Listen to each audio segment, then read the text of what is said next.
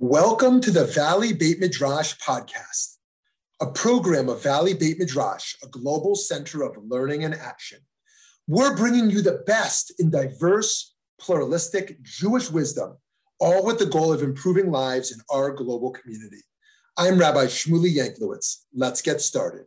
Welcome, everyone. We are thrilled to have Dr. Alan Marinis and Dr. Beverly Spring here today to discuss living to die and dying to live, lessons from a Musar teacher and a palliative care doctor. Dr. Alan Marinis is the founder of the Musar Institute and a leading figure in the contemporary revival of the Musar movement, a 1,100-year-old Jewish personal and communal spiritual tradition that was nearly lost following the Holocaust. A filmmaker, Rhodes Scholar, and anthropologist whose doctoral research at Oxford University focused on Hindu religious pilgrimages, he reached a personal turning point in his life in 1997 that led to his exploration of modern audiences in his books, Climbing Jacob's Ladder and Everyday Holiness. To address the growing public interest in Musar, he founded the Musar Institute in 2004. He has since authored 2 more books, Everyday, Holy Day, and With Heart in Mind. Dr. Beverly Spring, MD, MCFP, is a physician in and former medical director of the Vancouver Home Hospice Palliative Care Service, providing support to palliative patients and their families in their homes. She's also a physician with the Vancouver General Hospital Palliative Care Program. She's a clinical assistant professor in the Faculty of Medicine at the University of British Columbia and has taught and lectured locally, nationally, and internationally. She has received the WYCA Woman of Distinction Award, the Vancouver Medical Association Osler Award, the Canadian Medical Association Honorary Membership Award, and a Government of India Award for her contribution to the eradication of smallpox. Thank you both so much for being here. And this is being co-sponsored by Mount Sinai Cemetery, in addition with Valley Beit Midrash. And we are very thankful for everything Mount Sinai does for the community. So with that, I will let you two take it away. Thank you, Pam. Bev and I will share the honors today.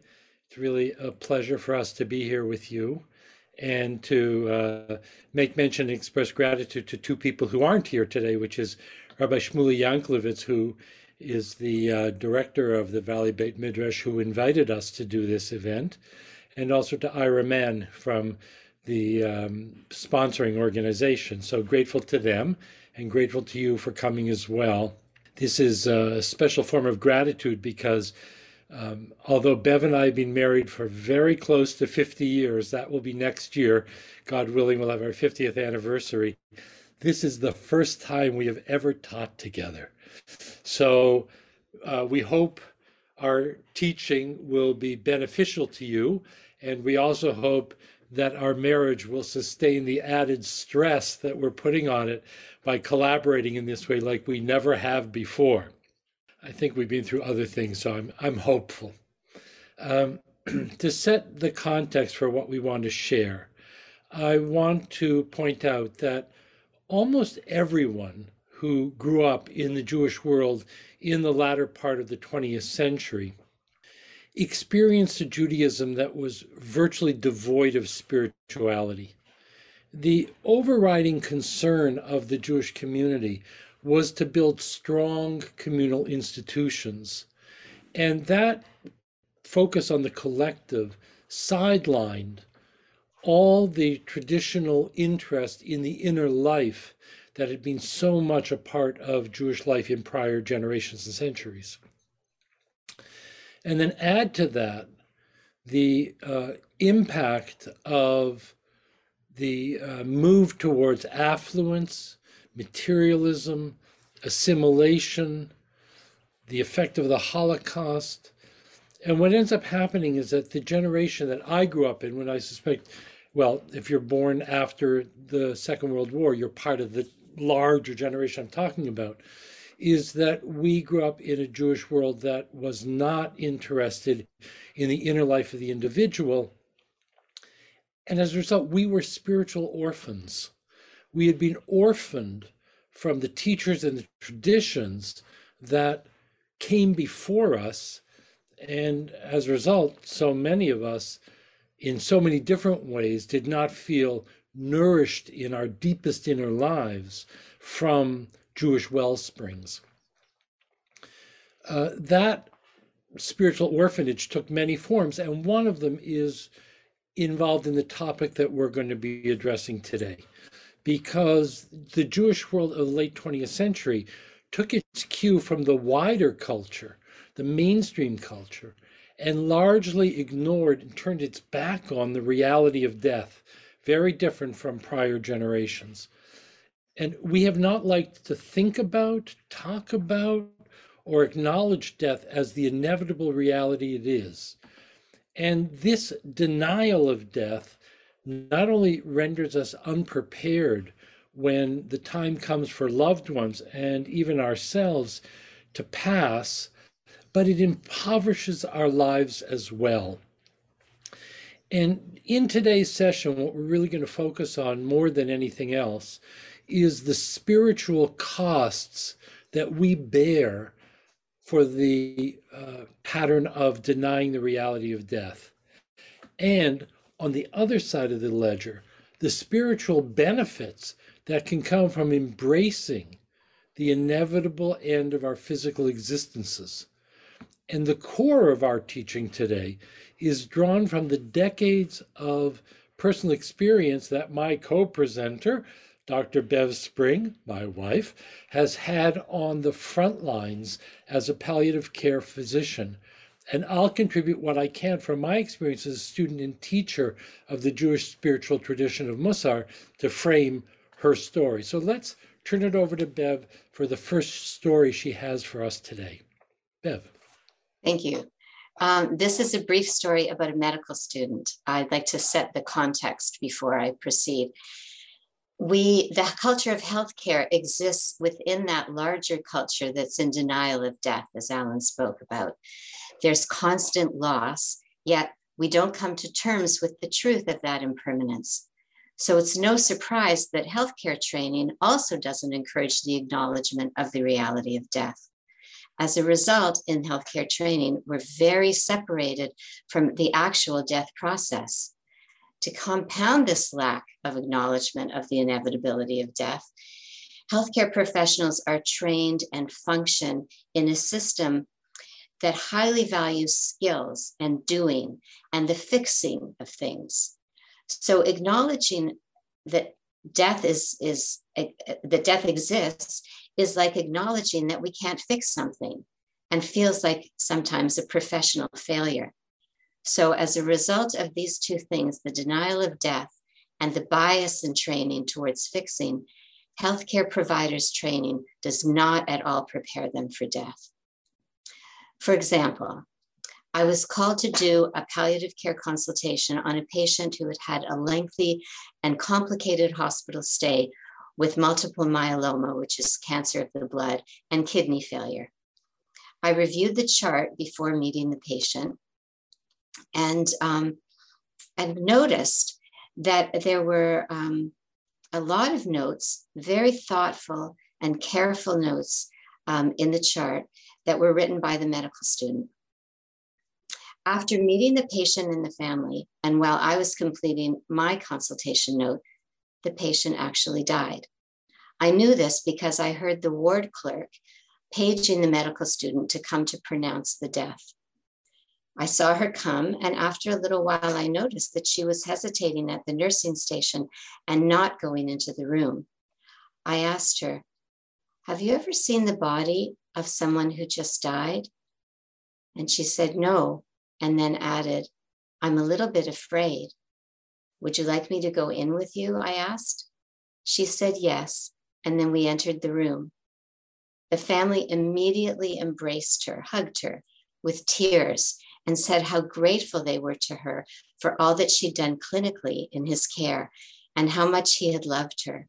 They said, "You laughed at his jokes and you really cared about him." Her own fears of death and dying and bodies almost robbed her and them of this beautiful opportunity for emotional closure.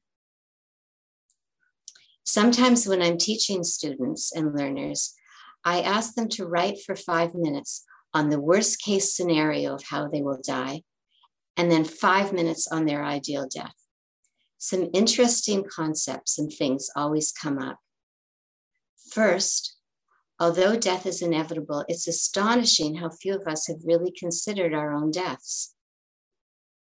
Secondly, though we may imagine how we might die, the truth is we actually don't know the circumstances of our death.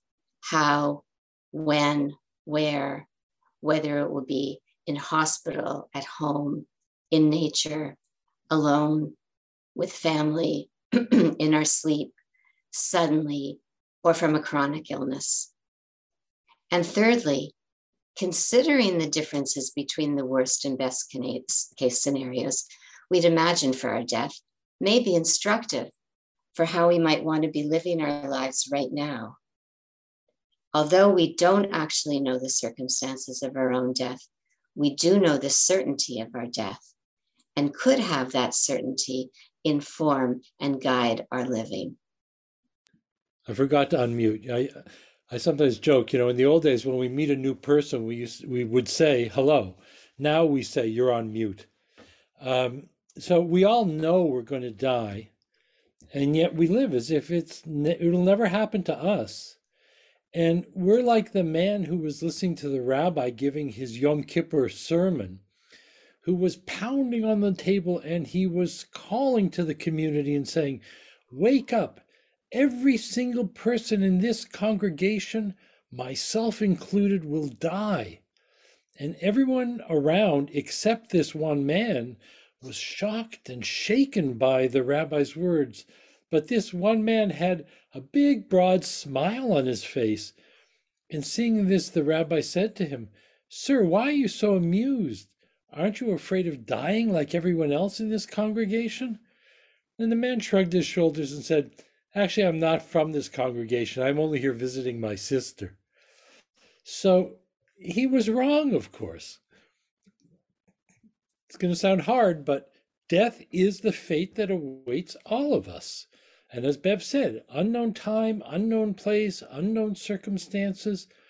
But as we read in Pirkei Avot, that Jewish book of primal wisdom, which actually the accurate translation of the title Pirkei Avot means chapters of first principles. In the 4th chapter, it says, Rabbi Levitas of Yavna said, "Be very, very humble in spirit, for the anticipated end of the mortal human is worms." Uncomfortable thought, very uncomfortable. But is it not true? Who can say it's not true?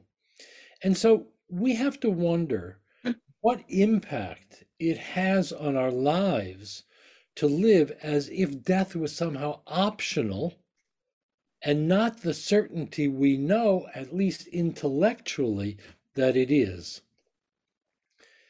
And in contrast, what impact would it have on a life to be really and truly and fully embracing the reality of the fact that this is a temporary existence and it has an end point? What will come of that if we take that into consciousness and into our lives?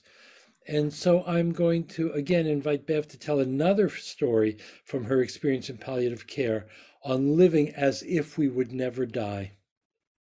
Howard was a very vital 50-year-old man with a wife and 2 teenage children.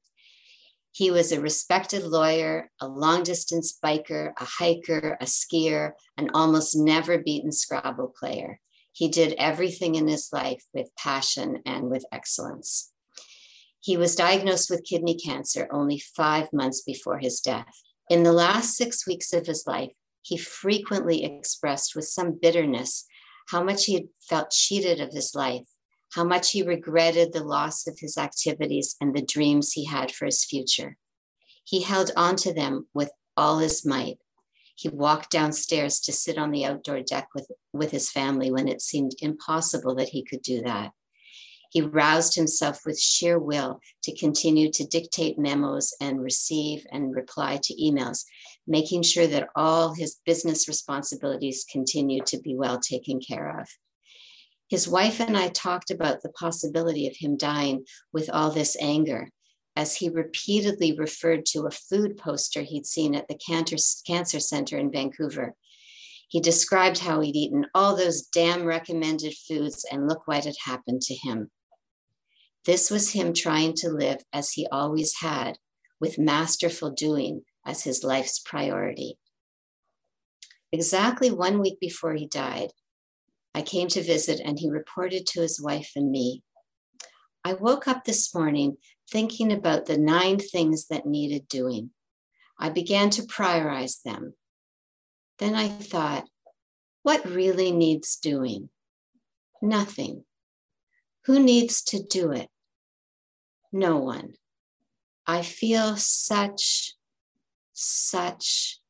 and then a long pause as he looked for the word, peacefulness. Yes, that's the perfect word. I've never felt such peace before."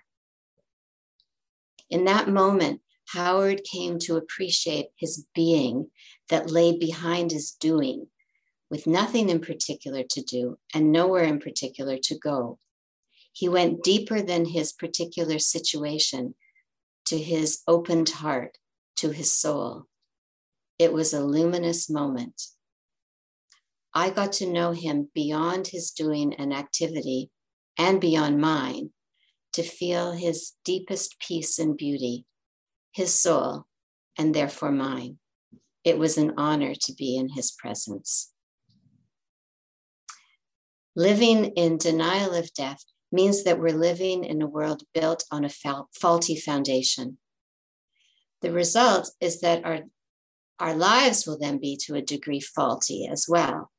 The plans we make, the activities we engage in, the priorities we set, and many other aspects of our lives will change drastically depending on whether death is or is not part of the picture of life that we draw for ourselves. But when Howard accepted the reality of death in his formulation for living, his story is transformed and he waters the seeds of his own wisdom. He was then freed to go deeper to that place of peace, as he called it, to an opened heart. So Howard's experience that Bev has shared helps us understand the teaching that is succinctly delivered in the book of Ecclesiastes, or Kohelet in Hebrew, which says, "It is better to go to a house of mourning than to a house of feasting, for that is the end of all people. The living should take this to heart." The living should take this to heart. And we, the living, when we do take this to heart, that this is the end we are all headed towards, then, as Bev was saying, everything shifts. And this too is reflected in Ecclesiastes, which says in another place, "The wise person has eyes in their head, but the fool walks in darkness. Yet one fate overcomes them both." And we can infer that the second half of the verse is meant to explain the first half. What makes a person wise is seeing and acknowledging their ultimate faith, while the fool lives as if death does not exist. Now, it's a bit harsh to call someone who doesn't factor death into their living a fool, because I think it's very understandable that we would want to live as if we would never die. Because life can be so delicious, and connection to other people so sweet, and pleasure so delectable, and creativity so fulfilling, and so on. We don't want to admit that our loved ones will one day leave us behind, unless, of course, we die first and leave them behind. Accepting the fact of death is not meant to lead us away from living life to the fullest. In fact, the Torah commands us in no uncertain terms to be people who choose life. The verse says, "I've put before you life and death, blessing and curse. Choose life if you and your offspring would live." And we find that idea of choosing life in another one of Bev's stories, which again, I'll invite her to share with us. Thank you. Our culture, again, finds comfort in control and predictability in all things. especially when it's related to illness and trying to prevent death. I don't know if you do, but I often read obituaries, and it's frequently that someone is referred to having had a courageous battle with cancer. As an alternative to a battle, the truth of our inability to control all things in dying could be embraced as an investigative way of living. Without preconceived certainties, the experience may become more responsive and therefore more effective. This could be seen also as making space for listening and for faith. My example is about how our need for control and preventing death can actually get in the way of life and living. Michael was a 21-year-old diagnosed 3 years before we met with cancer of his tongue. He initially had surgery and radiation and did well for 2 years. Then he was diagnosed with disease recurrence, with spread of the cancer to his lungs, his kidneys, his liver, bones, soft tissue, and his skin. He then had 7 cycles of chemotherapy, and a month after the chemo, a CT scan showed that his disease had again progressed. He had a very well-informed and devoted family. When the Vancouver oncologist suggested that there was a phase 2 trial at the Cancer Center in Toronto, the entire family, his 3 siblings, the patient, and the parents, moved into a suite at a Toronto hotel where they would spend a month for the trial. I met them 2 days before this trip and 4 months before he died. The day after they arrived in Toronto, a frantic sister called me. "He's anxious, acting out, angry, and paranoid," she said. "Could it be the medications that you started him on 2 days ago?" I called the patient and felt instantly relieved. He explained that he felt far from home and his supports, and his girlfriend, whom he'd proposed to the day before leaving Vancouver.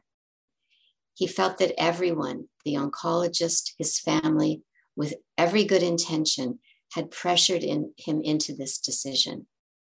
He felt very uncertain about a choice that had a 5% response rate and required weekly biopsies of his scalp lesion, which were tender. He wasn't sure he really wanted it, but he'd been made to feel like it was this or death, with no other possibilities and no hope, he said. Once he arrived in Toronto, he told me, he realized this treatment did not represent all or nothing. His symptoms were well controlled, he had confidence in his complementary therapies, and he was looking forward to his upcoming wedding. He said, "I'm not afraid of this disease or of dying. I just want to do it on my own terms." I was stunned by his clarity. Our feelings of helplessness and fear of death turn into doing and planning. In Michael's case, he had to break through the desperation to save him in order that his own lack of fear of dying and his wisdom and clarity about his living could come through. What we have to distinguish, especially if we want to number ourselves among the wise, is that choosing life, as Michael did, does not equate with denying death. That is a clear and powerful lesson. And now I'd like to bring some of the concepts and language of the Jewish spiritual tradition of Mussar into the picture to help us do what Ecclesiastes calls on us to do, which is to be wise by taking these lessons that Bev has brought us to heart. So they're not just her stories and they're not just our information, but they actually make us wiser by entering our hearts. We touched earlier on the notion that living in denial of death means making choices and building a life on a faulty foundation. And from one perspective, it just makes sense. It's just sensible to factor all the realities into the planning we do for our lives. It's common sense and rational. Of course, we're going to die. Let's make sure we have a will and whatever is very practical and pragmatic.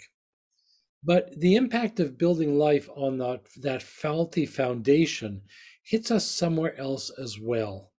And once I've explained this Musar concept, we'll be equipped with another lens through which to understand the lessons embedded in Bev's stories.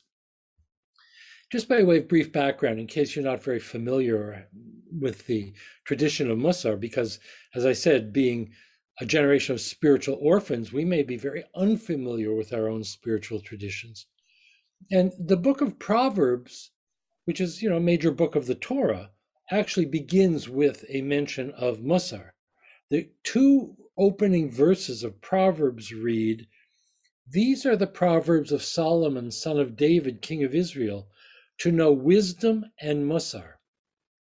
That's where it takes some anchoring right in the Bible. But as a spiritual tradition, it dates from around the 900s. And that means we have about 1,100 years of tradition development to draw on. Sometimes I like to say I have an 1,100-year-old R&D department. And we can apply those lessons to our own lives. And in particular, in the 19th century, there was a phenomenon called the Musar movement, which really elaborated and built up what we have inherited as this spiritual tradition. The Musar teachers adapted a concept that existed in another context, but they adapted it, and it's called Timtum Halev. Now, lev in Hebrew means heart, and Timtum means blocked or stopped up. Timtum Halev describes the condition in which the spiritual heart is walled off. It's no longer sensitive or supple.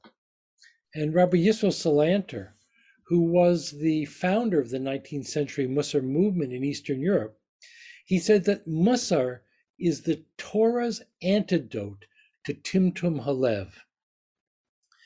The history of the Musar movement was written by a man named Rabbi Dov Katz, and he published actually a 5-volume set called, appropriately enough, the Musar movement. It hasn't all been translated into English. Hebrew, Tenuat HaMusar.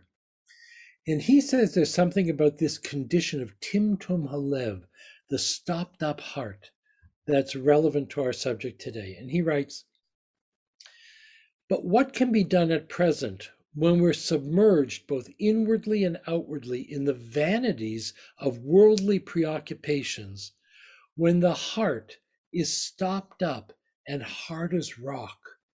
Can a weak stimulus make an impression on hard rock?" He attributes this inner blockage of the heart to our being submerged both inwardly and outwardly in the vanities of worldly preoccupations. This is the problem. This is the source of the issue. And he was writing in pre-World War II Europe. And any vanities of worldly preoccupations he would have seen in his time would pale in comparison to the vanities of worldly preoccupations that preoccupy our modern materialistic and hedonistic world. And the preeminent symbol of our modern world, which is the internet, is a virtual playground of vanity and worldly preoccupations. And then Rabbi Katz zeroes in and says something very relevant to our subject today. He immediately adds, "Even the recalling of the day of death is no deterrent in our time. We don't tremble at the day of death, even though we mention it by word of mouth." Why don't we tremble at the thought of the day of death? And the answer lies in the notion of Timtum Halev. Any word or act that we do that is false or unwise, the Musar teachers tell us, it leaves a film or a residue on our hearts. And as we multiply those acts, so the residue accumulates until it comes to the point that our hearts are so stopped up that we don't feel anything anymore. And instead of being connected to truth, our lives are oriented to things that are false, even damaging.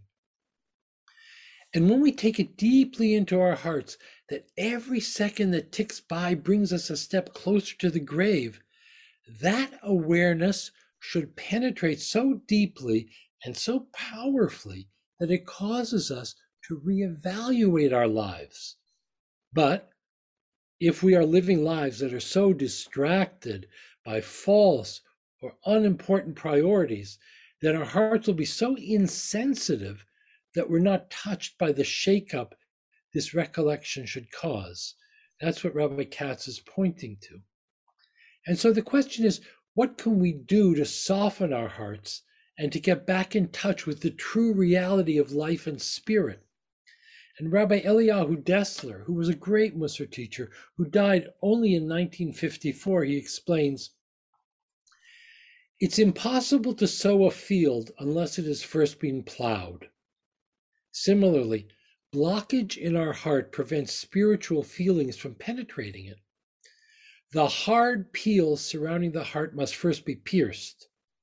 Only then can spiritual insights be sown, and only then can fruit be expected to grow in the form of changed attitudes. He goes on, how can the hard soil of the heart be plowed? With strong emotional upheaval.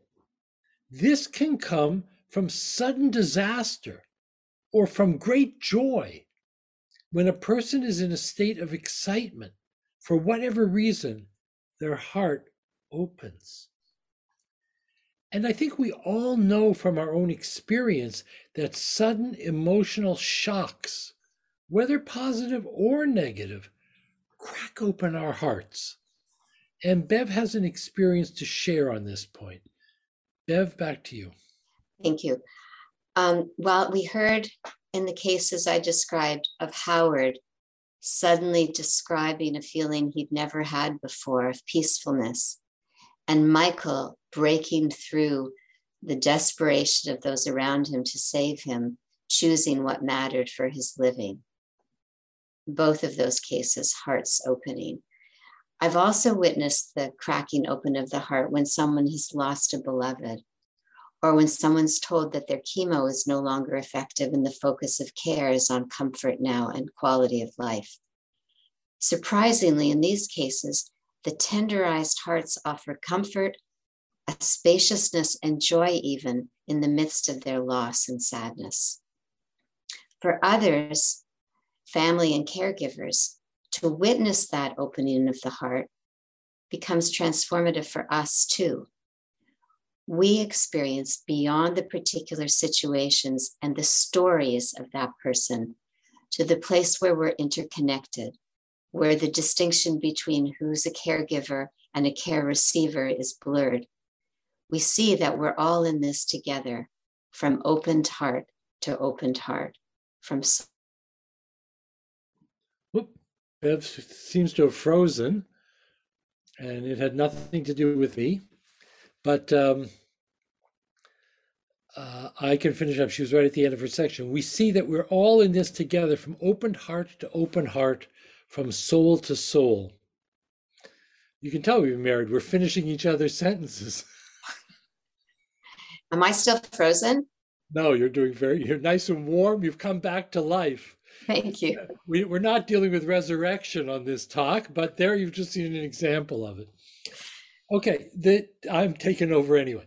The teachers in the Musar movement did not think we needed to wait for those sorts of experiences to come our way on their own. And they would assign practices that were meant to have this effect. And if you've been in classes of mine or read things that I've written, you'll know that I have a very favorite story about a group of Musar students who actually took a dead fish and tied a string around its tail, and they hung it from the ceiling. And it's a whole story that has a different point to it. But what were they doing?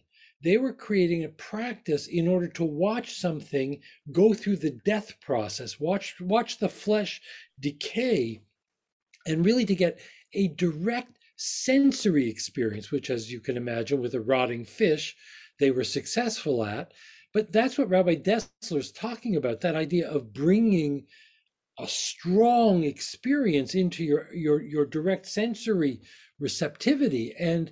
But the Musar teachers, it happens in life by itself, that cracks us open. But the Musar teachers wanted to give us practices like that in order to bring the reality of death into consciousness, because that's been long recognized as an effective means to crack open our closed hearts, not just because of what that means about death and dying and everything, but because that's the key to wisdom, peace, and joy.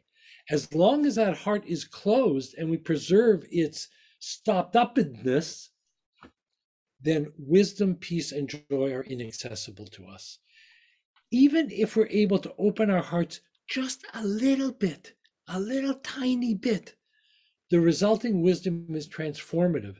And the Midrash, the rabbi's teaching, promises this. This is what the Midrash says. God speaking, open for me an opening of returning as big as the sharp tip of a needle, and I will open for you an opening that even wagons and carriages can enter into. What we're being called to do is open a tiny hole. Do that to ourselves, become a little more open. And the process where the other side gets involved is to open that. Well, the term that the Midrash uses is Huda Shel Machat. And that, if you look at translations of that, very often the English version will be eye of the needle. You open a hole the size of the eye of the needle. It doesn't actually mean that. Huda Shel Machat. Machat means needle. Huda means pinprick. It's the other end of the needle. It's so small. The eye of the needle is relatively large compared to the sharp point end. If we open ourselves that much, a pinprick, then the Midrash tells us that God comes into the picture, and the Musar teachers assure us that we will be on the way to open-hearted living just through that action. And Bev has a story that really speaks to this theme. Am I live? Okay. I just thought of this story last night, actually. I recalled it. This is a patient who was an artist, and she chose to die at her remote oceanside, beautiful country property with her husband and close community staying with her. Her friends built her coffin from fallen cedar planks that they milled to her specifications. A couple of weeks before her death, the coffin was complete, and she asked to be helped into it in order to experience the feeling of being inside her coffin. She wanted the top put on, not nailed, but the top put on. Then we all stood around quietly, feeling her willingness to accept the reality of her imminent death, cracked something open in our hearts as well. It's an experience I'll never forget. So the primary Musar teaching in focus here, which I would say is Jewish spiritual teaching in focus here, is that imagining your own death, getting close up in sensory with death, that's Kate getting into her own coffin, or the death of other living creatures like that fish that I described, or any other way of bringing the reality of death into consciousness, it transforms life. If our ordinary condition is one of Timtum Halev, an insensitive, blockaded heart, then recalling death can be a blade that can slice in and open the heart, even if just a little, but it starts the process of inner growth. And let's be clear that we're not talking here about a morbid preoccupation with death. There's no room here for despair or feelings that death removes from life a sense of meaningfulness or purposefulness.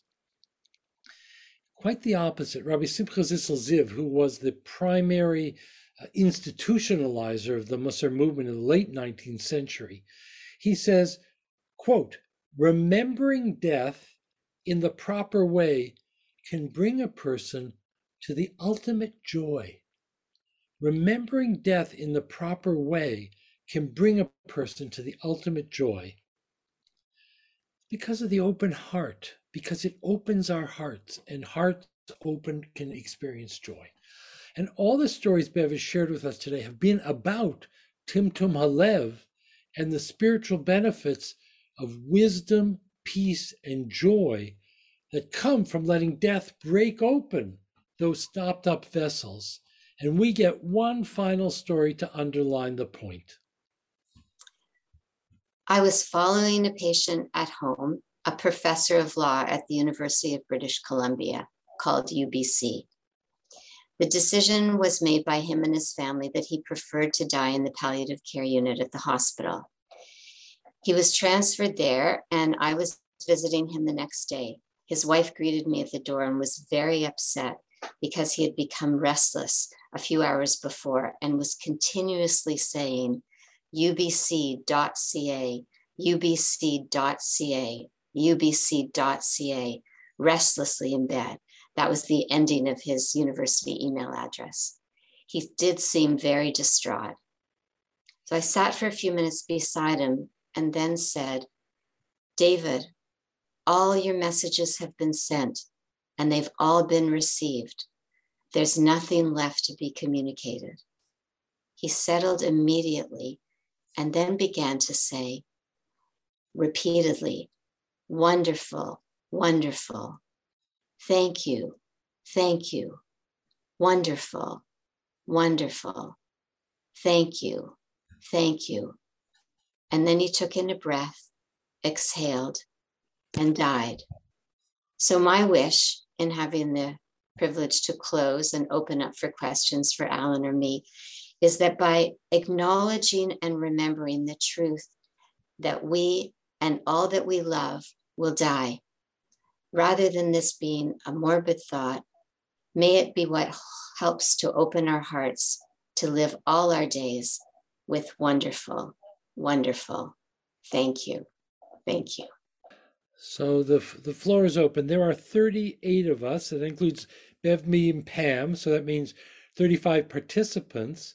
I think that's okay if you, I see someone's got their hand up. If you know how to put your hand up, that would be good. So I'm going to call on Mona first to unmute. And then if you put your hand up, my God, I'm just looking at gallery view for the first time, and I'm seeing so many dear friends. That's so sweet. So nice to see you. And those of you who are not yet dear friends, I'm looking forward to that. But Mona, please. So I want to thank you for this wonderful, beautiful, gentle presentation. You both addressed the process of dying spiritually and being in the process, and also living spiritually with the awareness of death. I wanted to just say a couple things. One is, I went to Wellesley College and at our 15th reunion a long time ago, one of our colleagues, one of our peers got up and said, I've been diagnosed with metastatic breast cancer and I'm dying. And I want to invite you all to put yourselves in my position and live your life backward from this moment. And it was such a gift to us, right? And she wasn't saying it in misery. She was actually saying, there's an amazing awareness you can have of your own mortality. And I invite you not to wait till you're dying, but you could actually do it now. So that's one. Second is, I don't know if you know Rachel Attun's work in Israel with Chaverut, but the two of you should probably get to know her because she trains doctors, social workers, pastors who are working in Israel with dying patients and their families to bring Jewish spirituality into the conversation. And she trains people at Hadassah Hospital and all over the country. It's amazing work so that we can really make this process much more spiritual. And the last thing I want to say is that a friend of mine who was at her mother's death, and I was at my parents' death, described herself as a midwife to her mother's passing, which I just loved. And the truth is, it takes as much of a village to help someone die as it takes to help someone be born and grow.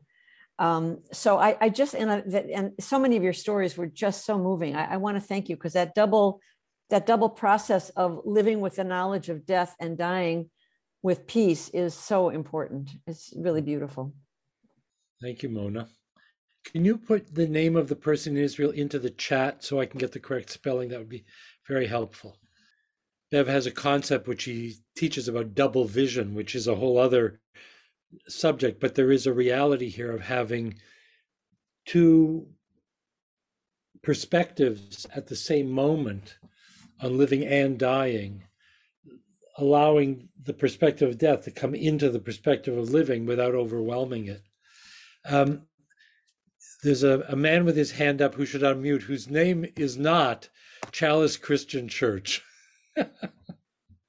My name's Vernon Meyer.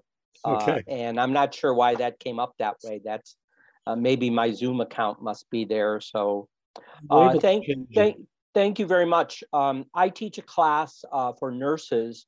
And right now, this week, we're actually on experience of death and dying. And I told them that I would be attending this because I felt it was really important. And the one thing, listening to you, I'm not familiar with Musar and that, but Dr. Bev, I just really appreciate what you say. But here's a question, almost to the person, especially after 2 years of the pandemic, and so many of the nurses had to sit in rooms where there were no families, where they were the only contact with the dying person. And almost to a person, they say the only way that they are now able to deal with death is to detach from the experience of the dying person, that they have to put a barrier up because it's just so emotionally overwhelming for them. And I wonder if is that like, because I don't know if that's good. That can't possibly be good, that you detach from it and that you just go about your nursing business without that sense. And that one story, Bev, that you told about the nurse being hesitant, that's the experience of so many of the nurses that I work with, and how the family embraced her. Any suggestion on how to address that issue of detachment, which is their emotional response to not allowing being overwhelmed by the experience of death? I think it's probably a myth to think that by separating us somehow that we won't feel the pain as much. I think it's actually, the irony is that that's the opposite. And as Alan was referencing my theory about double vision, which is that you are in that room in a terrible situation, maybe in an ICU room, where you can't, and all geared up and PPE'd up, and the patient is non-responsive. That is, you see that situation and you experience it. That's the truth of that situation. But there's another reality, the deeper reality of that person as soul and you as soul, and that you are connecting from a place of love, not from a place of nurse, patient, dying, living, but from a place of love. And I think when you connect that way, that it feeds you. Of course, you're exhausted and you have to go out and look at the sky and feed yourself in the ways that are important to you. But I think for me, that's the distinction, that the truth of the experience is the love and the connection, not the horror of what's happening to that person, because something deeper is also happening. I'll just add one thing. I don't know very much about the healthcare world. I'm not involved in that directly, but I seldom let that kind of thing stop me from having an opinion. But it takes more energy sometimes to resist the feelings than it does to go with them and take the benefit of participating in them. I find that in the grief process in general, we've all experienced grief. If we resist it, it's an exhausting, debilitating experience. If we ride the waves of the grief, that energy that comes in the waves actually carries us forward. And so I think that whole idea of resisting the experience is understandable, but it's a piece of work to get over. Steve, how nice to see you. Unmute yourself. Yes, good to see you too, Alan. I was just going to say that one of the things that a lot of people are concerned about with death is what's going to happen to my spouse, to my family when I'm gone. And if you stop to think about it for a minute, particularly from a Musar perspective, humility, honoring the ability of those we leave behind to be able to survive without us. Of course, we're going to be missed, hopefully, but in general, people can get along on their own. And I think that's kind of a concern that people should put aside. Mm-hmm. I have a little story on that. When my mother passed away, when my father passed away, my mother and my father were both 83 years old. And my mother had been a woman of her generation, she was a homemaker, but she was even more dependent than typical because she didn't drive and she didn't have a bank account. My father took care of all the finances. And now she was an 83-year-old woman living in a senior's home, having been dependent, and that was what happened. So that was when she was 83. By the time she was 86, she was the treasurer of her floor of the home. She took the checkbook at 83, learned how to reconcile the balance, learned how to do checks, learned all that, and then got so good at it that they made her the treasurer of her floor of the home. Life goes on. Life goes on. And I think we do have the responsibility to be as responsible as we can be. There's a concept in Musar, some of you will be familiar with, the balance between hishtadlut, which is the effort we make, and bitachon, which is trusting God. We're required to make the effort, but we can only go so far. Beyond that, we have to trust. I was about to say that, but and also that it's part of our culture that I described of having to be in control of things. Okay, Ronald has his hand up. That was a perfect segue to my question and comment. Thank you both for focusing on this important issue. I'm a retired pediatrician and have gotten interested in end-of-life issues, and in particular, tying to this concept you just mentioned, Bev, about more and more people wanting to feel in control surrounding the ending of their lives, and providing those wonderful stories and ways in which you can do that. One of the issues I've been involved with is this notion that for some of us, the option to take a medication when time was short seems an attractive option. Historically, Judaism has, in choosing life, been interpreted as one shall not do anything to hasten one's death. And yet that flies in the face of many of the advances in end-of-life care in recent years. I'd be interested in your perspectives, both of you, around this idea of if your life is terminal, you have less than 6 months to live, the course is definable, that in order to end your suffering, you request from your physician a prescription in those places where it's legal to do so, one of which is Canada, of course. Bev, this is an easy question. You take it. I think I'm frozen. Am I? No. Oh, okay. This is a very personal choice, so I'm not going to comment on the rightness or wrongness of that choice. I would just say that my sense of things, first of all, from my work with patients and families, is that extraordinary things happen when we don't control. I mean, that choosing when to end your life is another example of looking for certainty and control over everything. This is one, life and birth and death are the two things that up until very recently we had no control over. So my own feeling is that having witnessed these transformations, Gordon, for example, the one who was excellent in everything he did and then found peacefulness at the end, would probably, if he was alive now, have chosen assisted death, 100%. But what he did experience, because he had to let go of that control at the end, was this transformation that opened his heart in a way that he didn't even know the words for. So, so I think from my experience, I see that there are amazing opportunities. That doesn't mean that some people are suffering beyond what is bearable, and that for them, they make the choice to end their life. What I see is that I haven't experienced a death that felt like it was a torturous, horrible experience. I haven't been in the ICU with people dying of COVID.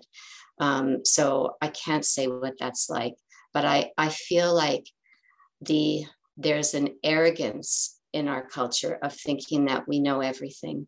And there are just some things that are beyond our knowing. I'm just going to give one additional comment, and then I think we can, well, I see Jill has her hand up, so we'll take that one last question or comment.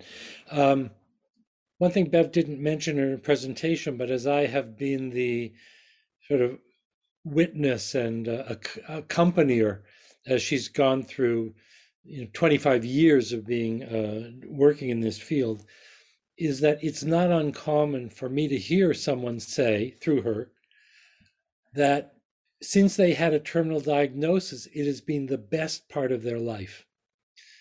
That once they accepted that death was inevitable, something came into their life that was unlike any other previous period in their life. And in terms of what we've been talking about, that doesn't seem a contradiction at all. It seems to be another way of framing what Bev just said. And I think of it in terms of that Timtum Halev. Bev said it so truly, that the decision about how to live and how to die is entirely personal, and we're not here to comment on that. Our perspective is that there are gifts that come from the dying process. And Bev's example of the man who his control process was so strong that he could miss those gifts. And it raises the question, what are we here for? What's the soul here for? What's life for? And certainly from the Musser perspective, we're here to grow. We're here to grow in that kind of wisdom that Kohelet talked about. And the life experiences are available to us, and death is a primary one. Rabbi Shlomo Wolbe was a great Musser teacher who died in 2005, that recently. He said that a person should be approaching life with tremendous curiosity, because you should be a person who is teaching yourself from life. And he said, even on the day of death, a person should be learning how to die. We should be that much alive to the process of living to take full advantage of this wondrous experience of being a human being right through to the last drop. And I think sometimes it's easier to take many kinds of side exits from the process. But if we're supposed to choose life, this is part of what we choose to engage with and grow into. So Jill, you get the last word. Oh, thank you. I have two parents that are in their 90s, thank God. And, they could go on for quite some time still or not. And I'm looking for some help to create or assist in creating an atmosphere where they can relax into rather than resist, in the way that we've been discussing so far. So if you have any resources or suggestions in that regard to creating an atmosphere in the house that enables that and encourages living with death, and also resources of understanding about death, life after death, and all that kind of thing from a Jewish perspective. I guess really the only thing to say is that you quiet yourself and listen into what's happening with your mom and with the environment, so that you're listening with that double vision. You see the situation, you see your parents getting older, more fragile, and then you look deeper to that place of their soul, their beauty, your relationship with them, the preciousness of that. And then you respond from that place, not from the, I mean, I see so many times in a hospital room with the busyness of family. Oh, you look cold. I'll get you a blanket. Oh, should we move the flowers? Like all this stuff that is keeping them from really being separating them from the real experience of being together. So less doing and more being, and then the answers will arise of what to do and how to do it. I'll just add one small thing, just referencing one of the sources that I brought today. And Pam has made available the source sheet. So everything that was quoted from traditional sources or Musar sources is available on the one sheet, so you'll have access to that. It was Rabbi Dessler who talked about what does it take to open the heart. And he talked about strong emotion. And he said, it can be positive or negative. But I think in the situation you're describing, Jill, it strikes me, just in line with what Bev's saying, the more you can get in touch with your own ability to love, the stronger the love in the household is. And you can be the engine of that. That's the kind that would fit into Rabbi Dessler's description of what it is that causes the heart to open. And that open heart is the core of every story Bev told us. And that comes about through a transformative experience. There's some trigger to that. It may only take the sharp end of a needle point, only that big, but it comes from you to introduce that emotional lever into the situation. And my intuition from what you said was that emotion may be love. Well, I want to thank you both for this extremely meaningful class today. I think I can speak on behalf of all those attended and those who might watch this again in the recording. We also want to thank our partners again, Mount Sinai Cemetery. And if you're interested, for those who are here, we have another program tomorrow at 11 a.m., also next Monday and Tuesday at 1 p.m. PT. You can find all of this from validatemedrash.org. And again, thank you so much, Alan and Bev. This was exceptional. Take care, everyone. Have a great day. Thank you so much. Thank you, everyone. Thanks for joining us for this episode of the Valley Beit Midrash podcast. Remember that you can join our email list at valleybeitmidrash.org to stay up to date on new programs, learning opportunities, and more ways to stay connected. If you enjoyed learning with us today, support our work by making a donation at valleybeitmidrash.org/donate. Join us next time as we continue to work together to build a better world. Thanks for listening.